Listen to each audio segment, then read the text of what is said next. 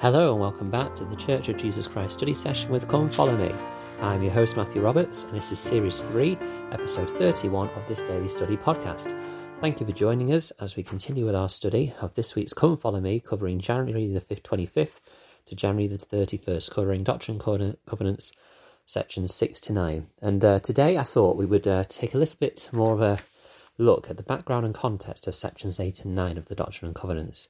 These two are really important sections, and there is quite a lot of thoughts and things that go in behind it.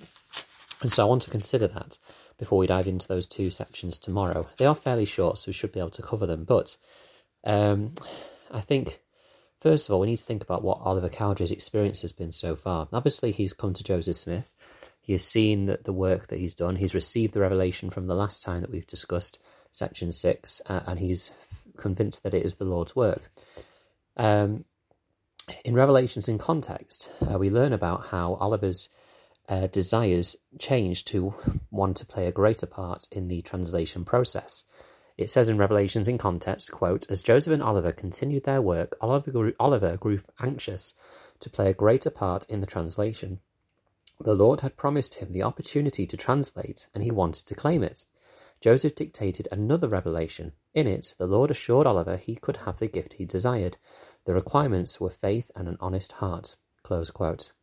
You may remember that in section 6 it did mention that he would have an opportunity to translate, and so Oliver wanted to do this. It wasn't that he was desiring something he hadn't been promised, or something that hadn't been mentioned. This was mentioned by the Lord himself. Now, to give you an idea of what Oliver would have been witnessing and what he wanted to be a part of, I think at this point in our study this year, it's really important to consider the Book of Mormon translation process. What did it look like? It certainly didn't look like the images that we sometimes see in artwork depicting Joseph Smith, with Oliver Cowdery sat across a table from him, completely uncovered, with the gold plates out on view, and Joseph reading from the plates with no aid of anything else. This image is something which has been kind of painted into our minds because that is what we have seen in general depictions and artwork and short films about this process. And yet it's not what it looked like. But this can then be a problem. I was listening to a podcast interview with Anthony Sweat on the Leading Saints podcast, and I think it was a wonderful discussion because he has recently been creating artwork which is more historically accurate. So things like the Book of Mormon translation, where we actually see Joseph with the seer stone and the hat and all the things that I'll mention in a moment, and other events in church history that aren't mentioned that often.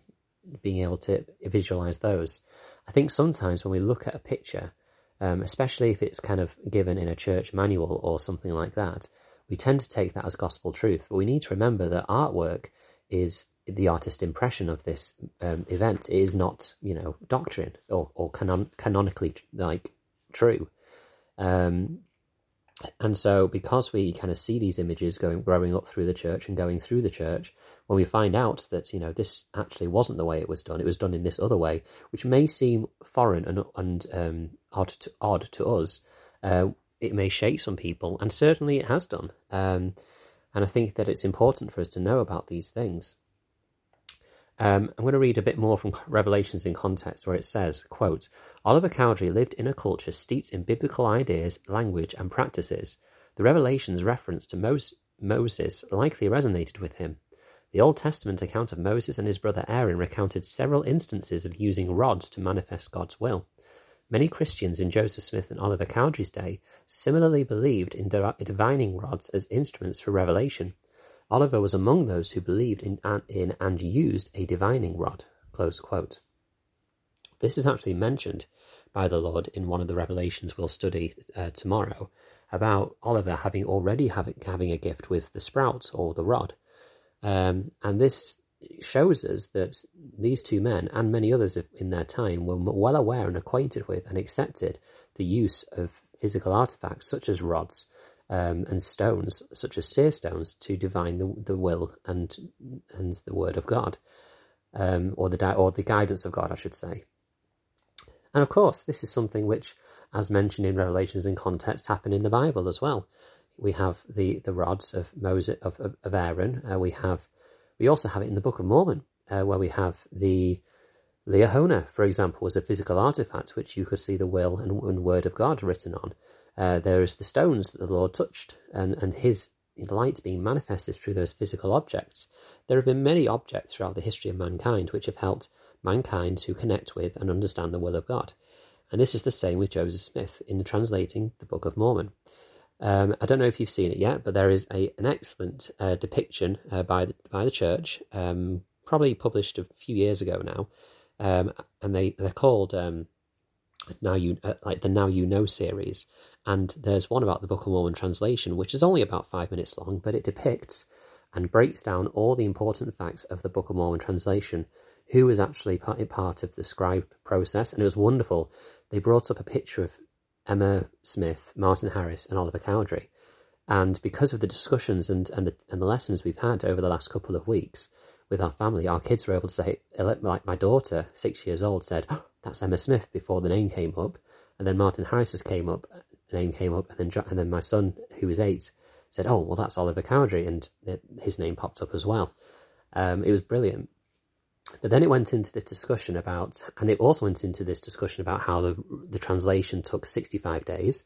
And my son expressed during the video, "Well, that's not very long. That's like 2 months and 5 days." And then we brought out a Book of Mormon and said, "Look at that. It took only 2 months, just about 2 months, for this Book of Mormon to be written by a man who hadn't had less schooling than your mum and dad have." Obviously, it is a wonderful book which teaches the Word of God and is a powerful messages in it. And, it's a very tricky thing to do that, isn't it? And my daughter just next to me said, "Yeah, it must be from, I said, it must be from God, mustn't it?" She's like, "Yeah, obviously." It's like, well, obviously, when you talk about it in that way and you break down how it went, then it's brilliant. So I'd really recommend, especially those who are young families, to really crack open this Book of Mormon translation process. Don't just have a picture of Joseph Smith and Oliver Cowdery, with the plates wide open, because then the video goes into the fact that the seer stone was used. There was the Urim and Thummim. There was often a curtain drawn across, and the plates were covered. Also, Joseph would put the seer stone into a hat and look into the hat to block out external light. And we talked about that in my family and said, well, of course, you would do that. If you were trying to see something that was quite bright, but it was light in the room, you would put it into a dark thing so you could see it a lot better. And so then it's breaking down this image of Joseph looking into this hat and helping those that we teach, whoever we're teaching, whether it's our children or others, that, this process, whilst it may sound odd, a man sitting in a room with a curtain across with his head in a hat looking at a seer stone, that he believed, helped him to understand and read the revelations in the Book of Mormon, that may seem like an odd image to us. But when you break down these things and realize actually there's a perfect explanation for all these things, that becomes less odd. And so when people learn about that, then they can look past that secondary witness and focus on the message of the Book of Mormon. And I think that's the important thing. It's not that we're trying to prove the Book of Mormon's truth because of these aspects of church history. It's trying to help make the context and understanding of what was going on at the time more relatable, because of course, we are 200 years now since that time, so things have changed quite a bit. And then come to terms with that, so then we can focus on the message of the Book of Mormon, the message that it gives about the Saviour, and allow that to strengthen our testimonies without the concern of anything that we might find particularly odd because we don't live in that time. I hope that's helped, and I've really enjoyed kind of considering that. And so as we go into Doctrine and Covenants sections, I hope to cover 8 and 9 tomorrow, because they are fairly short, although there are some powerful witnesses in there, and then we'll cover Doctrine and Covenants 7 on Sunday. So that's the plan. Oh no, yes, that's fine. That's the plan, and so we'll see how we go. So thank you very much for listening today. I hope you've enjoyed it. Please do continue to follow the podcast on Facebook. You can follow Church of Jesus Christ Study Session with Come Follow Me. And you can also email ldsstudysession@gmail.com if you're interested in joining in a future podcast episode yourselves. Thank you for your time, and until we meet again.